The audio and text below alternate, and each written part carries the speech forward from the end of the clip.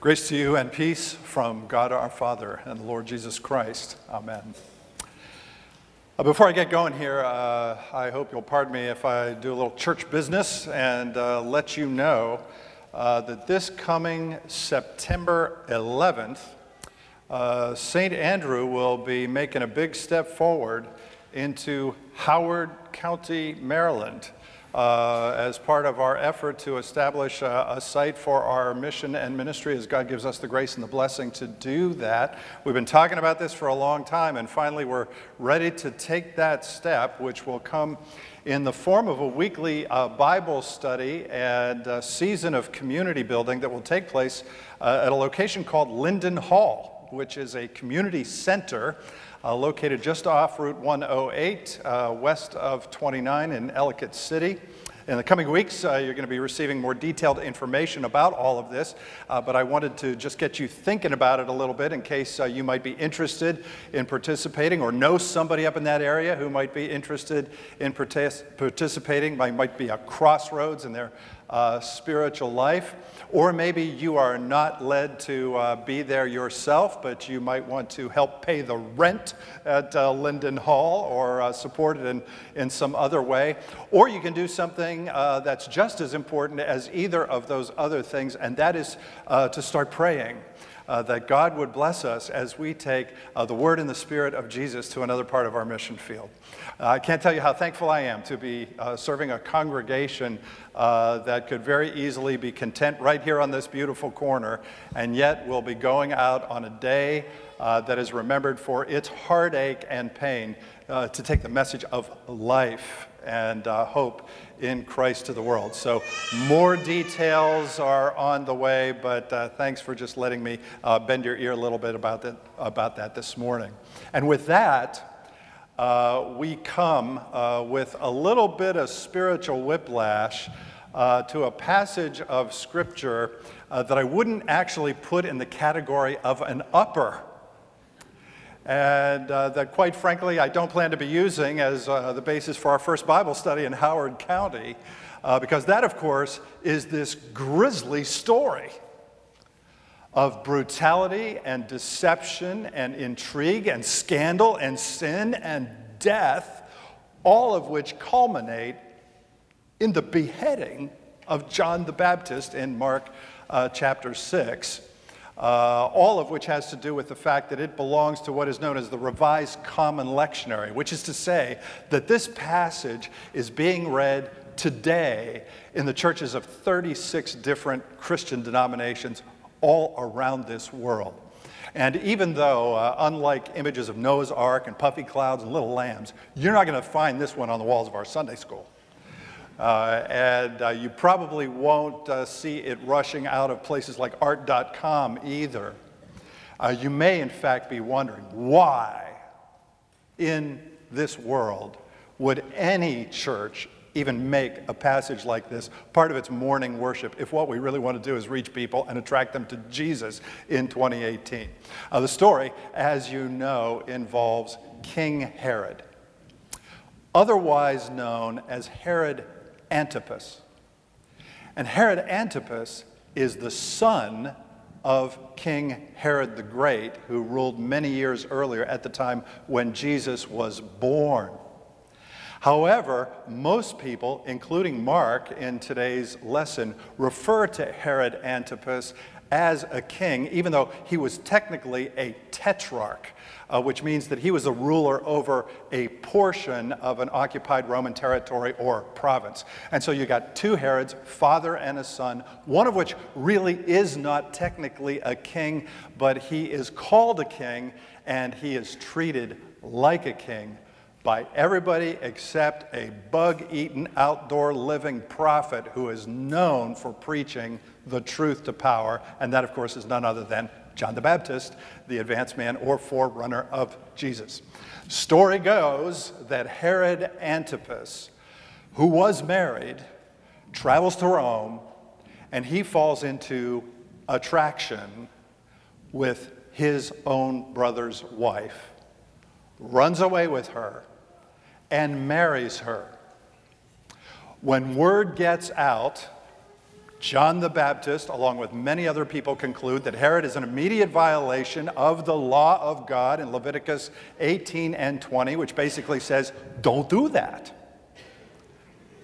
But unlike many other people, John the Baptist concludes that even the king is not above the law of God. And so he calls out Herod and his new bride and publicly condemns their illicit marriage. Well, Herod doesn't really like that, and so he has John arrested and put into prison. But on the other hand, Mark curiously tells us in the passage that Herod he's intrigued with John. He regards John to be a righteous man, a holy man, and he likes to listen to John preaching, which is to say that, maybe John was actually kind of getting through to Herod, at least to one degree or another. Herod's new wife, on the other hand, is furious, and she wants to kill John the Baptist, but she can't kill him because John already has him arrested and in prison, which has caused other people to conclude that maybe John has been arrested by Herod because Herod actually wants to protect John from his very own bridezilla. Is this crazy or what? In fact, in Matthew and Luke's version of this story, we are told that Herod even lets the disciples of John visit him in prison, which is unusual, and adds to that, arrest him in order to protect him kind of theory. Well, anyway, either way, it works. That is, until Herod Antipas throws himself this lavish, self-aggrandizing birthday party to which he invites three groups of people, including high-ranking officials of his administration, high-ranking military leaders in his army, and prominent members of the Galilean community. So this is a high-profile event in order to even further bolster his reputation, and at which the entertainment for the party is provided by the daughter of Herod's new wife, who is also known as Salome, who dances for Herod and for all these half-drunken generals and other celebrities who were at the party. Now, we don't know the exact nature of this dance. But I don't think it was the chicken dance, okay? Because Herod is so captivated that in response, he offers Salome whatever she wants in return for the dance. That's when the trap is set. That's when the revenge is exacted.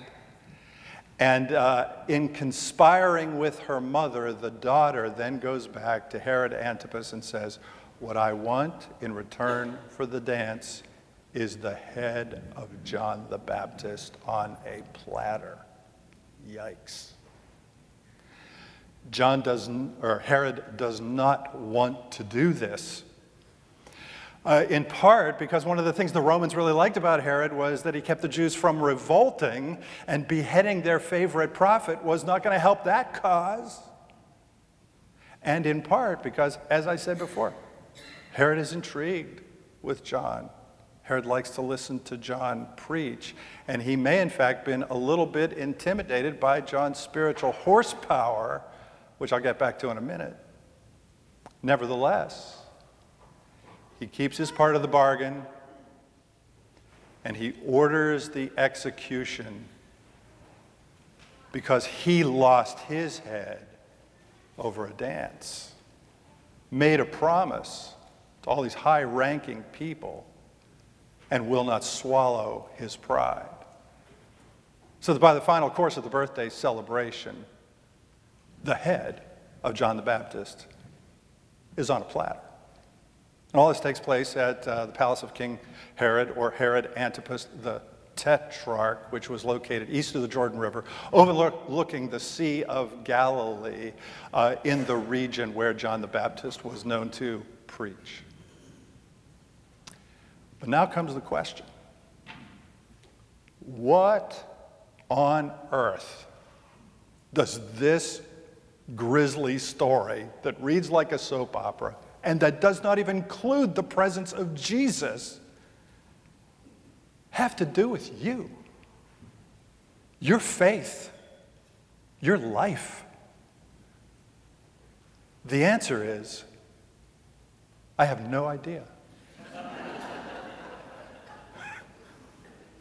Because I don't know what's going on in your head. I don't know what's going on in your life, but you do.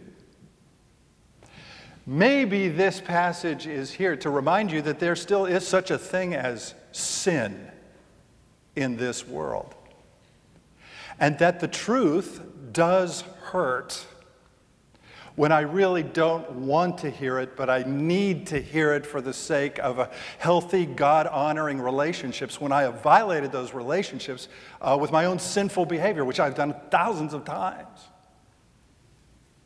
Maybe it's there to remind you that the truth hurts when you're the one who has to tell the truth to somebody in your life who's just so self-absorbed that they abandon God's truth for the sake of, their power, their influence, their pleasure, or some other form of recognition. Maybe the passage is there today to remind you of the power that comes when you stand up for the truth, no matter what, because at the end of the day, that is the only thing that will ever last. And thankfully, we've got all kinds of stories of women and men down through the corridors of time who had the courage to stand up and speak God's truth to power when power was corrupt, as John did with Herod, as Jesus did with Pontius Pilate, as so many others have done over the course of time, and countless more in smaller, quieter, little ways with family members and friends and others who are going down some sort of an ungodly path for the sake of a course correction and a new trajectory in their life. In his book, The Cost of Discipleship, Dietrich Bonhoeffer once wrote that followers of Jesus risk being treated like this. There's a passage in the book of Acts in chapter 5 where we're told that the disciples leave the Sanhedrin and they are thankful that they have been counted worthy to suffer in the name of Jesus. 21st century American Christians don't tend to think that way, but they did. In fact, one of the criticisms that I've heard of the church today is that we try to sell Jesus and the church like it's some kind of a new car, explaining its advantages and its features and all the comfort that comes with the sweet ride of faith. That's not how they thought. Because it turns out that what people are really looking for in this world, believe it or not, is something that's powerful enough in their life that it's worth dying for. How about that? I have a book in my library entitled Jesus Freaks. And it includes the story of a man by the name of Ivan Moiseyev, who was a 20-year-old man who was a private in the army of the former Soviet Union. But he was also a follower of Jesus. When efforts to deprogram Ivan Moiseyev of his religion to turn him into an atheist failed, and he refused to deny Christ, he was tortured repeatedly. When the torture failed, he was killed. But his last letter made it to his mother and father. And in that last letter, he wrote, "My dear parents, I have been shown the way of Jesus, and I've decided to follow it. Do not grieve for me, because I love Jesus. And though my body is afraid, what I value more than my life is my life in Christ, and it is Him who I will follow." You have any idea what kind of power those words represent? for that man, for those two parents. And so if there's one thing that I would want this passage to remind you of as we come here today, it's the fact that if you or anybody else in this whole wide world thinks that you can put the presence and the purposes of God to death by your sinful behavior, you better get ready for a resurrection. In fact, you may have even noticed that in the first few verses of the passage today, Herod actually hears about the ministry not of John the Baptist, he hears about the ministry of Jesus. And he concludes that Jesus is John the Baptist, raised from the dead. And with that, the story that continues and that I've already covered here is basically a flashback. It's Herod's flashback explaining why he thinks this, why he believes this, which in his case has to do with the fact that he's a man who is filled with a guilty conscience. But in your case, and in mine, it's different. In this case, it has to do with the fact that the only thing that's really good about this story is that it's not the end of the story. And that when the truth about sin and brokenness and destruction and death hurts us, there's a greater truth. It's just around the corner, and it is the truth of Jesus, who does come and it is risen to bring mercy and love and new life to you and me, so that when I, like Herod, am tempted to put distance between me and people who try to tell me what I need to hear but don't want to hear, instead I can open up my heart and my mind and start listening for the message of a God who is willing to guide and correct me because he loves me. Or when I am the one who has to tell that inconvenient truth to somebody in my life, I could begin to pray that the Spirit of Jesus would inhabit my words so that they could even be received as a gift and not just a form of judgment. See, what makes Herod such a tragic figure in all of this is that he participated not just in the execution of John the Baptist, he participated in the execution of Jesus himself. He participated in the execution of the one who, when he encountered so many others, set them free from their bondage. In fact, in a little non-biblical postscript to this whole story, it turns out that Herod's first wife, who he abandoned, went back home to her father.